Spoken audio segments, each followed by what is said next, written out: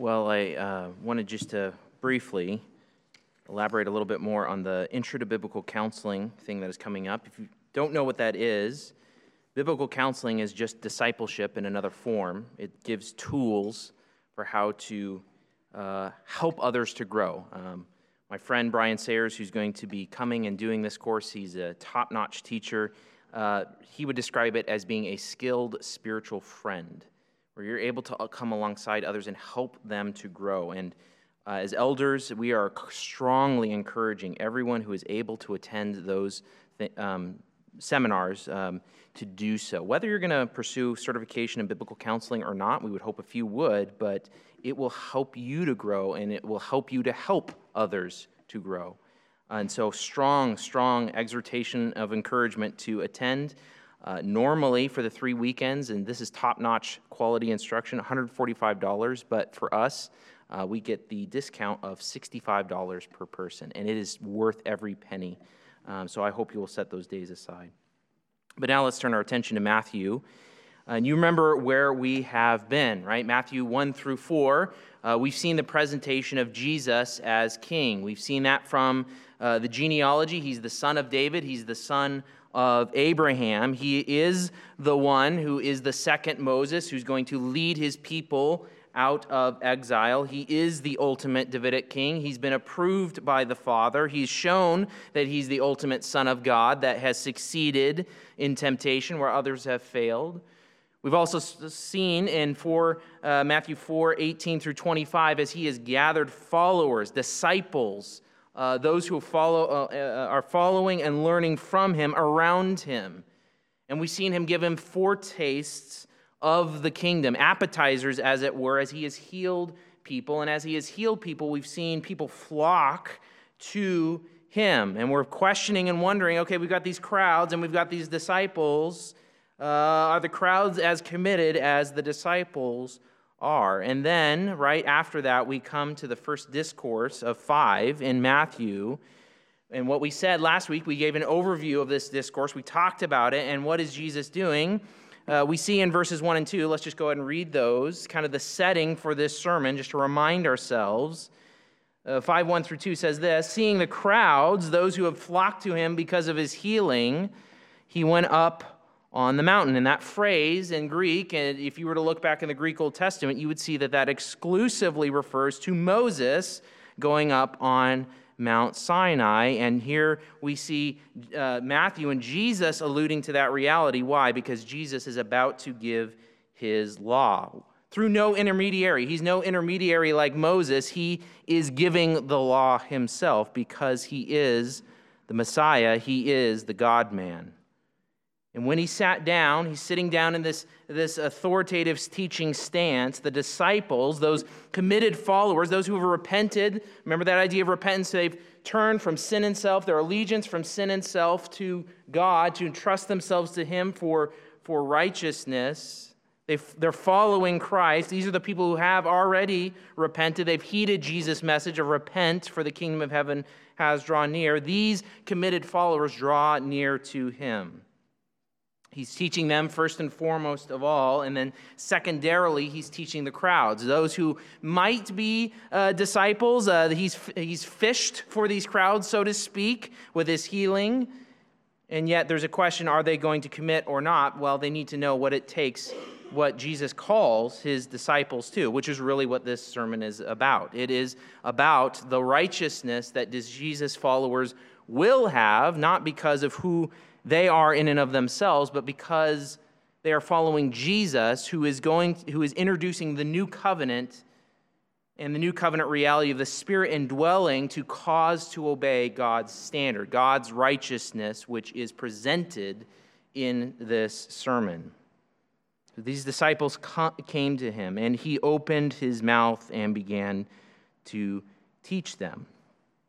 And what we encounter first in the sermon is what's become known as the Beatitudes. I don't know if you've ever thought about where that word beatitude came from. It came from the Latin translation of the Bible. The idea of blessed got transliterated into Latin as beatus, and that's where we get the word beatitude from, that word blessed. And that brings up an interesting question, right? You might, just like any sermon or discourse, there's a purpose in why Jesus starts the way he does. Why does Jesus start with these Beatitudes? Why does Jesus start in this way? And since he starts with the idea of this word blessed, that actually raises a question that we could ask ourselves, and that would connect also with the disciples of that time. How do you know whether you are living a blessed life or a flourishing or a happy human life? How do you know that you're living the good life? How do you know? Well, certainly, our culture has many ideas about what the blessed life looks like. The flourishing human life usually involves a lot of money and a lot of power, long life, family, all sorts of material possessions, or even good circumstances, or even might extend to family around. And so that's how the culture would measure it. But you even see Christians in Christian culture, if you're a Facebook person or you go on social media, or even in stores or Christian stores, you see those little signs that say blessed, right? I'm blessed. And what are they often referring to? How do they know? How are these even Christians presenting that they know that they are blessed? They're living the flourishing life. Well, often it's the same way our culture measures the blessed life. God has given me security. He has given me a lot of possessions.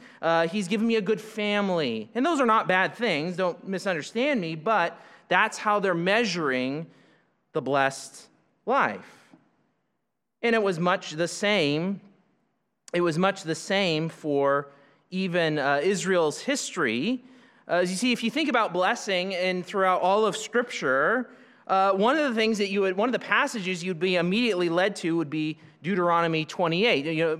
We talked about the context where Jesus is giving his law, and he says sort of second Moses that's going to lead his people out of exile. But that reminds you of the first law. And the first law in Deuteronomy, and its restatement, ends with blessings and curses.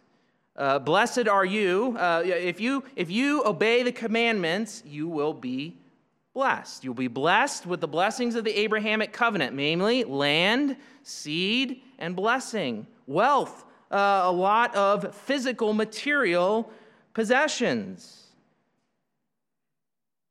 Why was that? Well, why was that in context? It was part of God's mission for Israel. It was designed as a corporate reality that as this nation, as he would bless this nation, and God would be king over this nation with his appointed king in charge, he would bless this nation. Why? To attract the nations of the world to know God.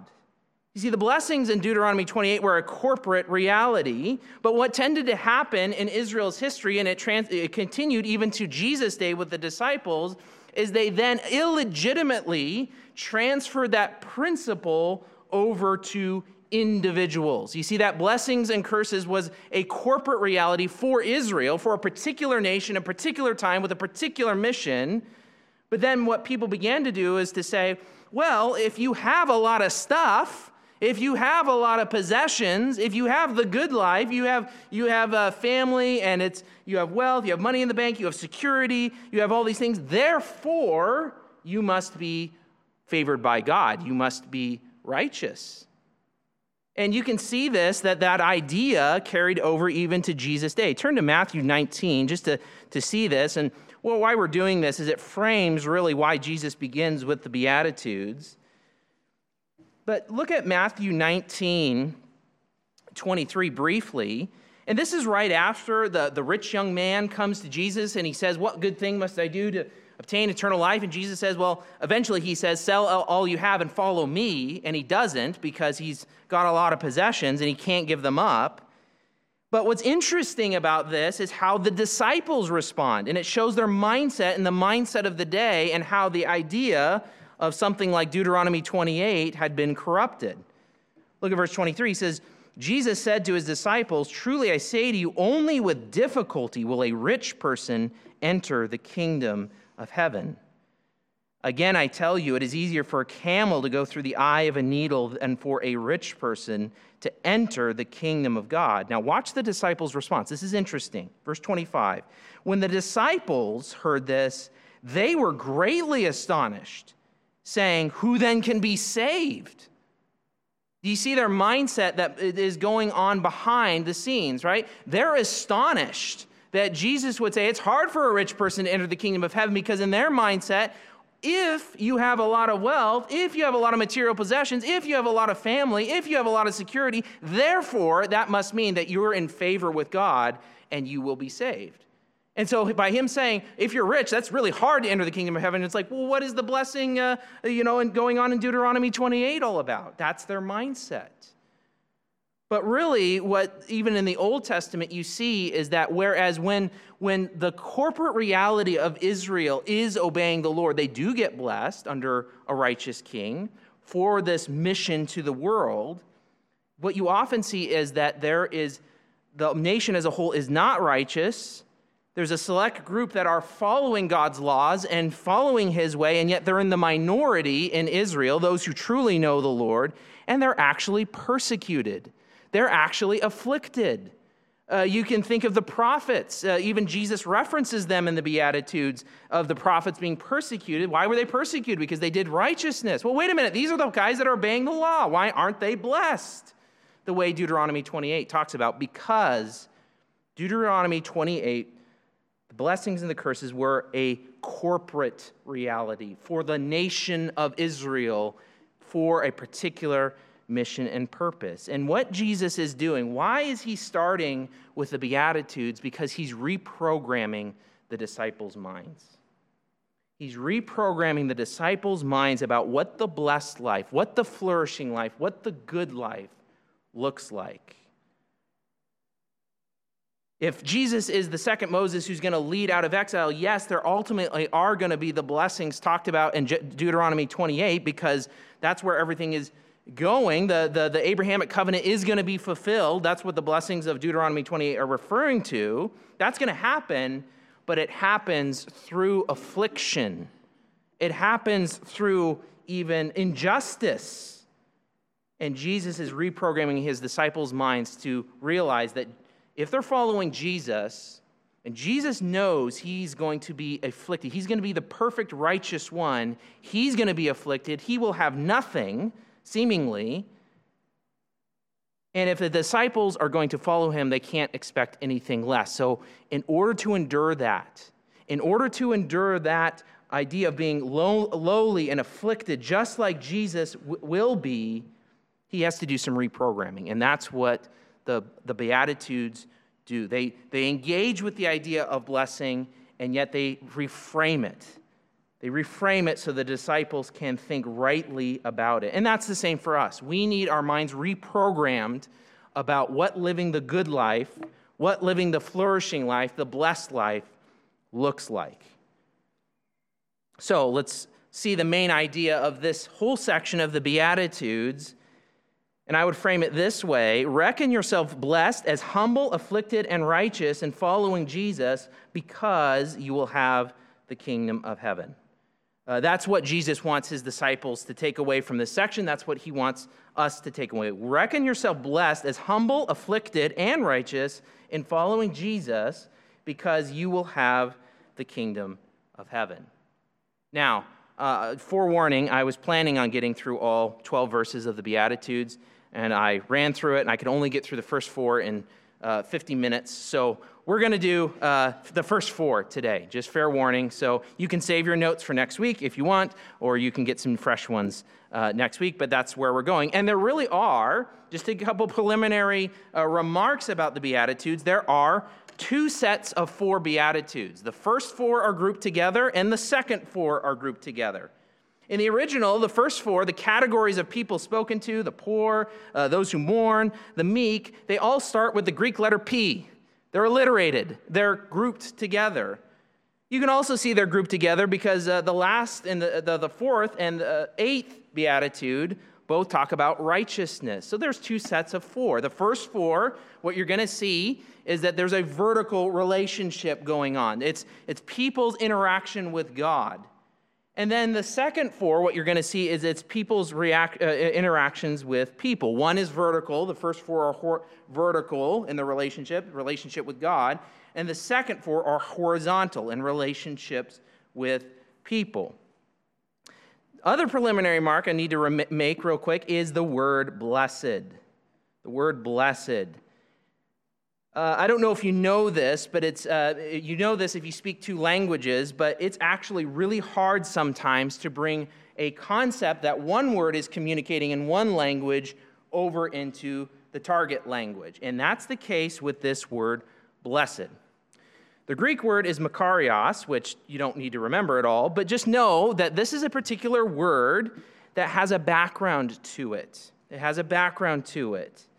You see, the Jews would have been familiar with the Greek Old Testament, and this word for makarios that's used in the Old Testament always translates one particular word. And it doesn't translate the word that is normally used of God's blessing. Did you hear that? There's two words for that get translated often blessing in the Old Testament. One is the word barak, which again, you don't need to remember that name. You just need to know that there's a particular word which is used, say, in Deuteronomy 28 that refers to God pronouncing a blessing on someone. In other words, a blessing in that sense is a performative speech. When I pronounce a blessing on you, right, like a priest or God himself is pronouncing a blessing on you, that's not this word. That's not this word. Instead, this is the word, it's called ashrei in the Old Testament. Again, you don't need to remember that, but what you need to know is it's a different word. It's a totally different word. It's the word that's used in Psalm 1. Blessed is the man who doesn't walk in the counsel of the wicked, but his meditation is in the law of the Lord. And the sense of that word is not a pronouncement of blessing. It is a recognition of a favorable state. It's hard to bring over into English. We could try to bring it over with the word happy. Sometimes you hear people talk about that with the Beatitudes. Happy are those who, but it's not like it's the word that says, oh, you're emotionally happy in this sort of way. Another way you could try to bring it over is the word flourishing. Flourishing are those who do this. What is going on there, though, is a recognition of living what we would call the good life. The person who's living the good life, that's what this word makarios would be used for. You're living the good life if this is going on. And this is how Jesus is framing this. This is how Jesus is framing this. It's not a pronouncement of blessing. It is a recognition that someone in a particular category is living a happy or a flourishing state. They're living the good life is the idea. They're happy. Not in the sense of they're emotionally happy, but the total circumstances and state they are in is good, And so now you start to see some of the structure of this. Each one of these Beatitudes has a particular structure. Happy or flourishing are the people in such and such category, and that category is often one that's like, that doesn't seem like a good category. That doesn't seem like a happy category. But that's not why they're happy or flourishing. It's because of the future reality that's expressed in the because portion that they're pointing to. In other words, mourning, just to give an example, it doesn't sound like a happy category. It's not. Happy are those who mourn. What? How does that work? Well, it's not because you're mourning, but it's because of what the mourning points to in the because section of the Beatitudes. And that's what you have to understand before we launch into discussing these. Jonathan Pennington, in his book on the Sermon on the Mount, has a really helpful, concise way of describing the general pattern here. Listen to this. What's being said, essentially, in all these Beatitudes, here's the format. Flourishing or happy are those in these paradoxically lowly states and who live in this way, because in reality now and eschatologically, which just means far future when God wraps everything up with the kingdom, in reality now and eschatologically, they are recipients of great blessing. So the blessing's not on the blessed side of the equation, it's on the future side of the equation, the because side. Let me read that again. Flourishing, happy are those in these paradoxically lowly states and who live in this way, because in reality now and eschatologically, they are recipients of great blessing. The blessing is in the future, not now, but Jesus recognizes that those who live in a particular way now are actually the ones who are living the good life, even though externally it doesn't look that way. And so with that background, before we launch into the Beatitude, let's now go ahead and look at the first four. And we could kind of describe the first four under this heading. What's going on here is the blessed reversal of the dependent righteous. The blessed reversal for the dependent righteous in verses 3 through 6. So let's just march with each one going one at a time. Verse 3, happy or flourishing are the poor with reference to the Spirit, for theirs is the kingdom of heaven. So now we have to dissect this. We have to understand the category. What does it mean to be poor in spirit? Well, like with a lot of other things in Matthew, there is an Old Testament background. There is an Old Testament background to this category of being poor in spirit, and it's actually in a passage and in a book we've seen lots in Matthew, and that is the book of Isaiah. The book of Isaiah. So turn briefly over to Isaiah 61. Isaiah 61. And I want you to listen to the language of Isaiah 61. And remember Isaiah, remember what's going on in Isaiah. Isaiah says to Israel, you're going into exile, but God's going to bring you out of that. God's going to bring you out of that by dealing with your sin, Israel, and he's going to send the servant, the suffering servant, to deal with your sin and also to lead you out in a second Exodus. So these themes are tightly connected, what we've been seeing in Matthew already. So look at Isaiah 61. This is in this context of rescue from exile. And listen to this, Isaiah 61:1. The Spirit of the Lord Yahweh is upon me, because Yahweh has anointed me to bring good news to the poor.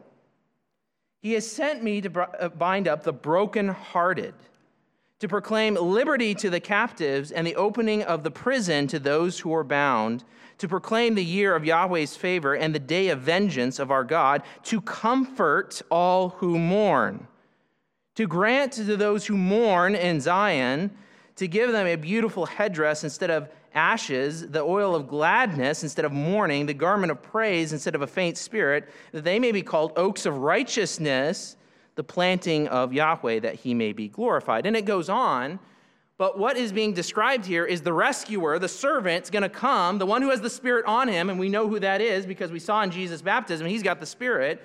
He's the one who's rescuing from exile, and he's the one reversing these conditions. But the word there for poor that you see in verse 1, good news to the poor, it's the same exact word that's used in Matthew. What's interesting is the Hebrew behind this word is a word that has the kind of general notion of afflicted. You may be afflicted because you are materially destitute, or you may be afflicted for some other reason. But the idea of, in the Old Testament, of these kind of afflicted folks, these kind of poor folks, is that they're so poor, they have nothing, even injustice is being done to them, but what do? They ultimately depend on God. They are utterly dependent on God because they have nothing else. They have nothing in the world because of injustice or circumstances or whatever. Here it's because of the circumstances of exile. They're in the conditions of exile.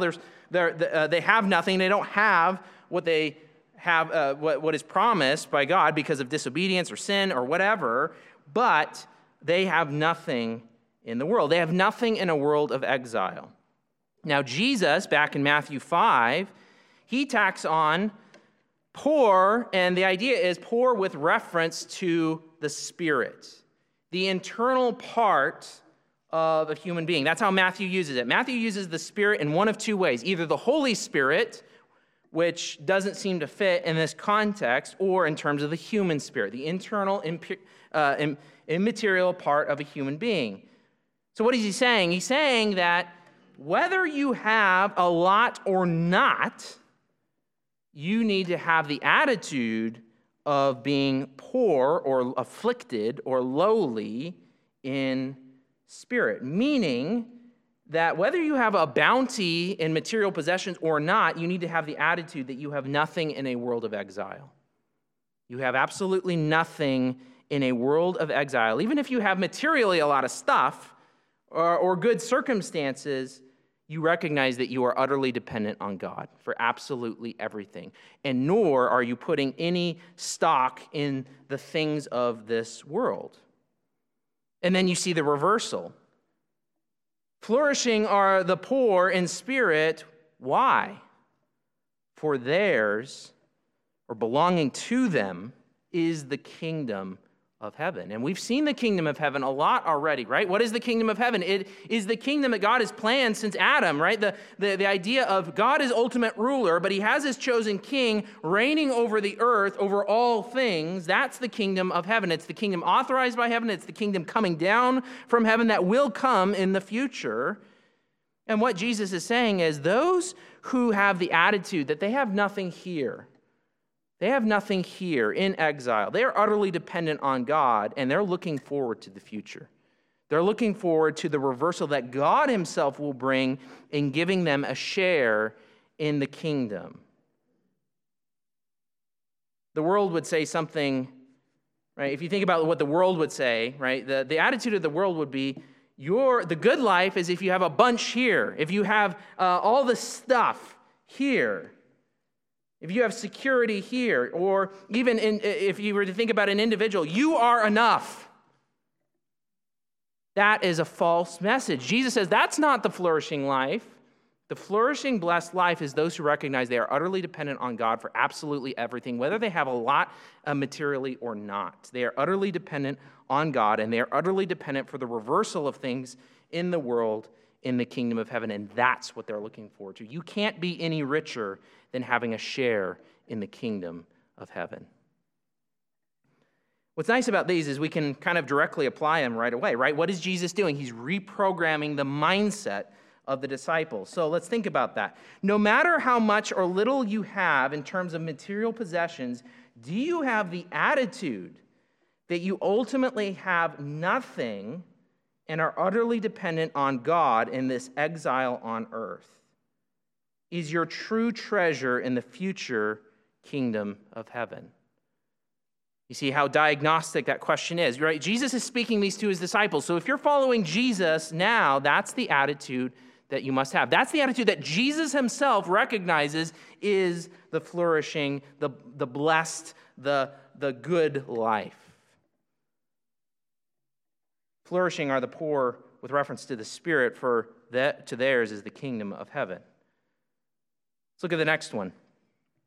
Blessed or flourishing are those who are mourning, because they shall be comforted. Now, you remember we just read Isaiah 61, and did you hear when we read Isaiah 61 all that language about mourning? Right? There was a bunch of mourning going on in Isaiah 61. Why was there a bunch of mourning going on in Isaiah 61? Well, it's because of the exile, right? What is exile? It is being away from God's presence. It's being out of your own country. It's being away. Why? Because, at least in Isaiah, ultimately because of sin. Because of sin. And in Isaiah 61, there's rescue coming. There's rescue coming from the servant, a reversal of exile, and gladness and comfort coming because of the coming of the servant. There's a reversal of exile. So what does it mean when he's talking about those who are mourning? It's the attitude, it's the idea that if you are aligned with God, if you're following Christ, and you understand the way the world is from God's perspective, basically, on a daily basis, you are going to be mourning. You're going to be mourning. You're going to be sad. And that's why are you going to be sad? Because you're going to see the effects of sin. You're going to see the sin in your own life and sin in the world and the effects of sin in the world and the devastation it causes. And you're going to, if you have a sworn allegiance to Christ and to God, right, that idea of repentance, turning allegiance from sin and self to God, if you're repentant in that way, you can't help but mourn because of the darkness, the sadness in our world because of sin. And Jesus says, you're actually living the good life if you mourn. Why? Because you understand this world is not the way it's supposed to be. We are waiting for the kingdom, God's kingdom with God's chosen king. And in that kingdom, there will be comfort. God himself will comfort those who mourn. It says that in Revelation 21. It speaks to this, where in that final state, those who have been mourning over the brokenness of exile, the brokenness of sin in their own lives and in the world, they will be comforted by God. He will wipe away every tear, including, we've been having, Jim made a couple announcements, memorial services, deaths, right? We experience it. That's the ultimate reality of exile, death.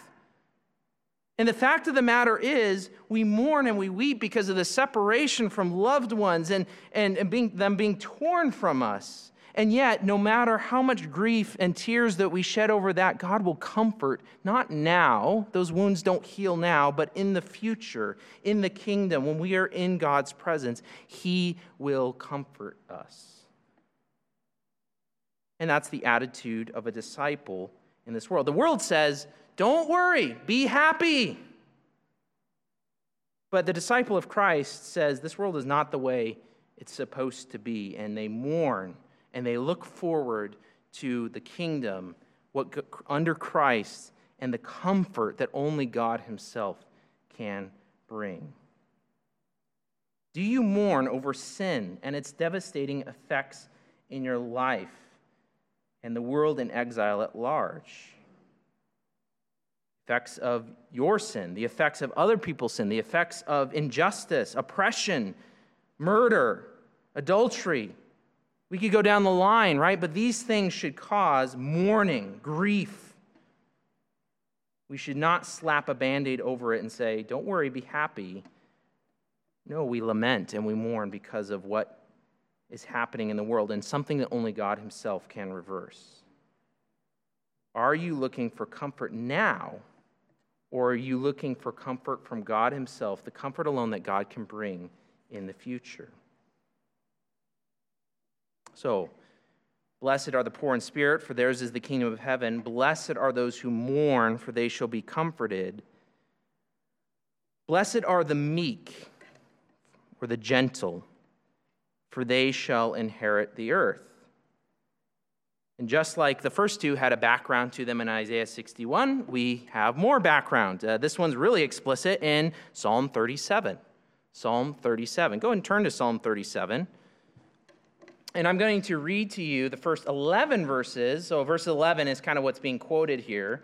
But I want to read to you the first 11 verses so that you get the context, so we can understand the category that Jesus is speaking to. And you'll see very great similarities with what Isaiah 61 talks about. Psalm 37 of David, by David. Psalm 37 by David. Fret not yourself because of evildoers.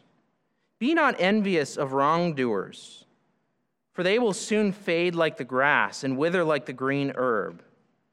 Trust in Yahweh and do good, but dwell in the land and befriend faithfulness. Delight yourself in Yahweh, and he will give you the desires of your heart. Commit your way to Yahweh, trust in him, and he will act.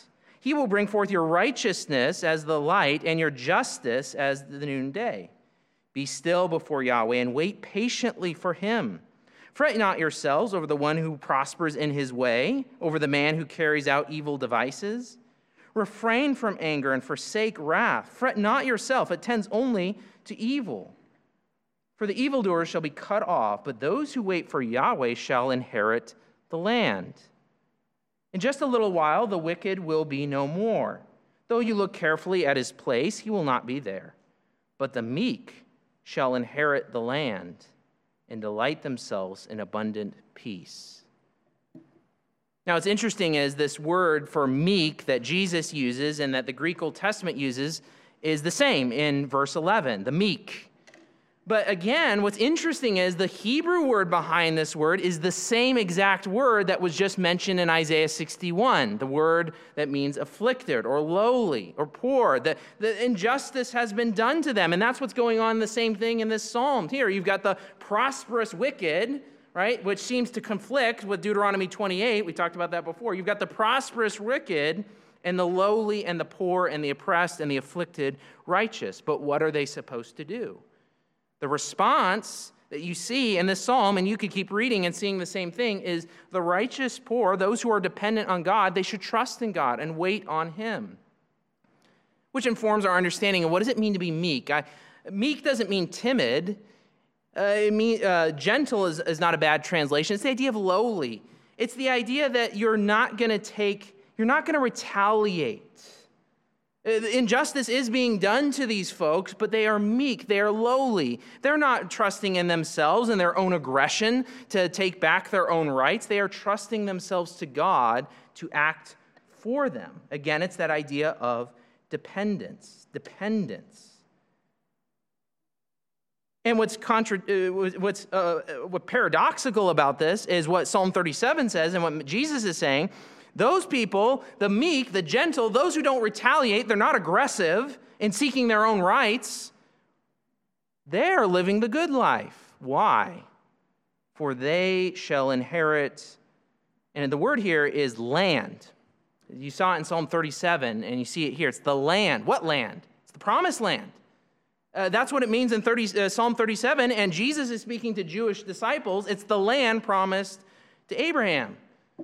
Right? Those who, Jesus has been looking forward to the kingdom, right? And part of that kingdom is the Davidic king ruling over Israel, the promised land, and not only over Israel and Jerusalem, but over the whole world. So by extension, yes, we could speak of the earth, but he's talking about the fulfillment of those promises. So even though you may be deprived of justice, and you see this in the Old Testament where the rich would start taking lands that wasn't theirs and adding it to themselves, God says in Psalm 37, and Jesus says your proper response is not to retaliate, to be aggressive in response, to seek your own rights, but rather to entrust yourself to God who will make it right, which is counterintuitive to the world, right? If you want something, you take it.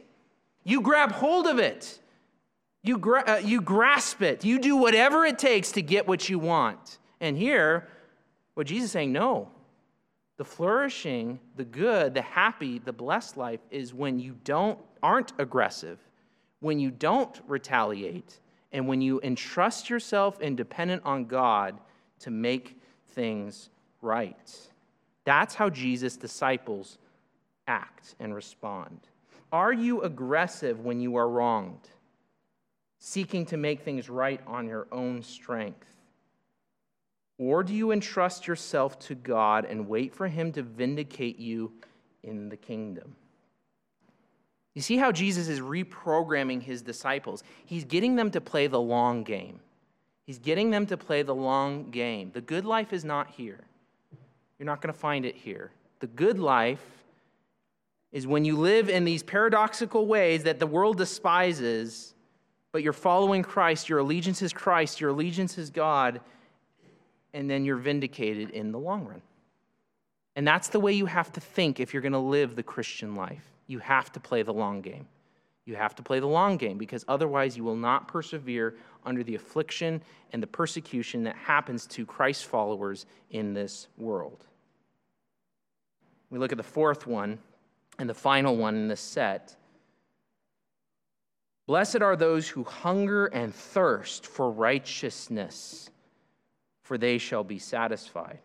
Blessed are those who hunger and thirst for righteousness, for they shall be satisfied. And we saw in both Psalm 37, did you notice in Psalm 37 and in Isaiah 61, the language of righteousness, right?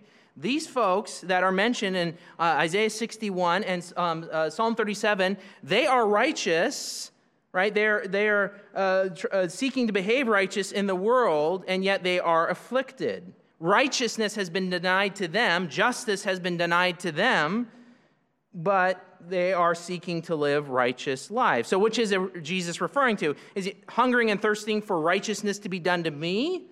Or is it hungering and thirsting for righteousness that I am displaying as an individual? I think it's both. I think it's both and, right? Because the reality of exile, these conditions of exile, is that there is not righteousness. That goes back to the morning, right? The conditions of exile are because of sin in the world. That's what Isaiah speaks to, right? The only way to deal with exile is to deal with sin. Or conversely, the only way to deal with exile is to have righteousness. To have righteousness, not just internally as much as that is, but also righteousness permeating the whole world. Do you remember what Jesus said at his baptism? It's fitting now for us to fulfill all righteousness, right? That act in the baptism where he is displayed by the Father, by the Spirit, to be the servant, the Spirit anointed conqueror of Isaiah. But what is the servant and the Spirit-anointed conqueror come to do? He comes to fulfill all righteousness, not just individually, but in the entire world. And those whose allegiance is to God and to Christ, they see the lack of righteousness in themselves and in the world, and they hunger and thirst for it. I mean, the language here is so vivid, right? I don't know if you've ever had a hard workout, it's been a hot day, all right, and you're just parched, and then that first drink of water, right? That first drink of water that touches your lips is so refreshing, right? That's the idea here, right? You're hungering and thirsting, you're longing for this righteousness. It's kind of a visceral sort of notion that's going on here. And what is the promise? What is the promise? Those who are aligned with God, those who are following Christ, who see what is wrong with the world because of human sin and the lack of righteousness, and who hunger and desire for righteousness in their own lives and in the world, what's their promise? Where is the blessing? The blessing is in the because portion, because they shall be satisfied. And words for satisfied here, it's kind of the word stuffed, right? Like you're full, right? Like Thanksgiving full. That's kind of the idea of this word. You want righteousness in your own life and in the world. Well, don't worry, because a day is coming when the kingdom comes that righteousness will permeate not only every individual, but the whole entire world. And so if you're hungering and thirsting for righteousness now, and you ought to be if you're aligned with Jesus and to God, you will be satisfied. Which is encouraging when you think about your daily walk as a Christian, and especially as we march through this sermon, if you have a pulse and are listening to what Jesus is saying, you know you fall short. You will say, I am not righteous. I am not righteous. There is so much filth and corruption in my heart. I am not good. I am not good. And if you look out into the world and you see the corruption and the wickedness that is out there, and you know you're part of it, and you recognize that, and you mourn, and you have that attitude of repentance. Yes, I turn from sin and self. I don't want my sin. I don't want to go after it at all. I want to be righteous. I want to follow God because my allegiance is to Him. And you keep coming back to the reality that Christ is the one to fulfill all righteousness.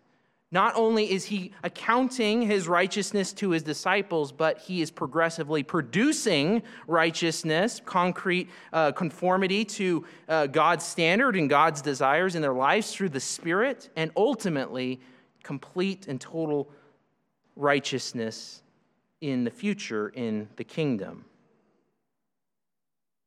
Do you desire that which conforms to God's standard and character? Do you desire that? Do you have a real desire for conformity to God's standard and character in your own life and in the world at large? And then are you patiently waiting for the future fulfillment of that desire? You see, all four of these first ones have to deal with the issue of dependence. Their relation to God. They all have an aspect of being in a world in exile and affliction that Jesus' followers will face. How do you make it through? You remember these. You remember that when you're tempted to find satisfaction in the material things and security of this world, you realize, but that's not the blessed life. A flourishing life is being poor with reference to the Spirit, remembering that I have nothing in this world, but God is my treasure, and I will have him in the kingdom.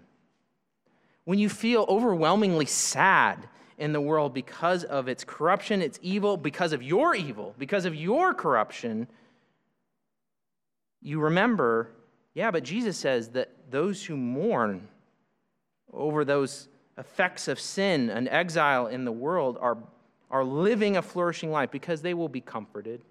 They will be comforted. And when you're wrongfully treated, and you will be if you are following Christ, and you're tempted to retaliate, you're tempted to seize your own rights, you'll remember, oh, but Jesus said the flourishing life, the good life, is actually not to be aggressive, to not retaliate, but to leave it to God, to be dependent on him.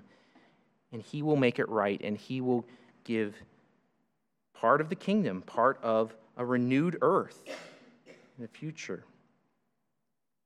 Or when you're tempted, when you see your lack of righteousness and goodness before God, which is every day, and you desire for that not to be there, and you're frustrated. You say, well, this is good. This is actually good. Jesus said that this is a flourishing life because that shows that God is at work in my life. I'm following Jesus. I have his desires, and he will satisfy me. And measure now with his accounted righteousness, his imputed righteousness first and foremost, and then with a progressive growth in righteousness as a Christian, and then finally in the kingdom with a perfect righteousness, I will be satisfied. This is all the language of dependence on God doing these things, reversing these conditions. And if you keep these in mind, you can play the long game. You can play the long game and say, all right, my blessing, the good life is not here and now, it is in the future. Where do you need to change? See, what Jesus is doing, the disciples had the same problem. We saw that from the rich young ruler, right? They had the same problem that our culture has, that even mainstream Christianity has, that I'm blessed because I have all this stuff, life is good, I'm secure. And Jesus is saying the exact opposite of that. Where do you need to change your understanding of blessing or flourishing as a disciple in light of Jesus' assessments in these statements? Remember, this is Jesus' assessment. God in flesh assessing life in this way. Are you driven by the here and now or by the future blessings for following Christ? That's really what these Beatitudes are getting us to do. And that's why Jesus starts this way. This is how a disciple needs to think. This is how a disciple needs to think. Let's pray that God would produce that in our hearts and lives. Jesus, you have the true perspective. You know what the blessed and flourishing life is, and Lord, you're trying to get us to play the long game. The blessings you have for us in the future far surpass anything that this life could ever hold, mainly because it's you that we get to have in eternity. It's not just the kingdom and all the wonderful side effects of the kingdom. It's you who are at the center of the kingdom. You are our treasure. Lord Jesus, we are disciples. We see that we don't have the righteousness that we ought to have. We don't mourn as we ought to mourn. We see all sorts of brokenness in the world, and yet we follow you. We look to you. We are dependent on you to reverse these things in the world, to change us, to make us yours. Help us to remember these things through our lives. Help us to live this way. Help us to be poor in spirit. Help us to mourn over the darkness in the world and the darkness of our own hearts. Help us to be lowly and meek and not retaliatory in our attitudes. And help us to hunger and thirst for righteousness. May we be a people that hunger and thirst for righteousness in our own lives, in our actions, and in the world. We thank you for your sermon, O Lord God, that you have given us, your instruction. We know we can only change because of the Holy Spirit you have put in us as new covenant Christians. We thank you and we praise you. Help us as we go now to live this life even this week. Pray these things in the name of Jesus. Amen.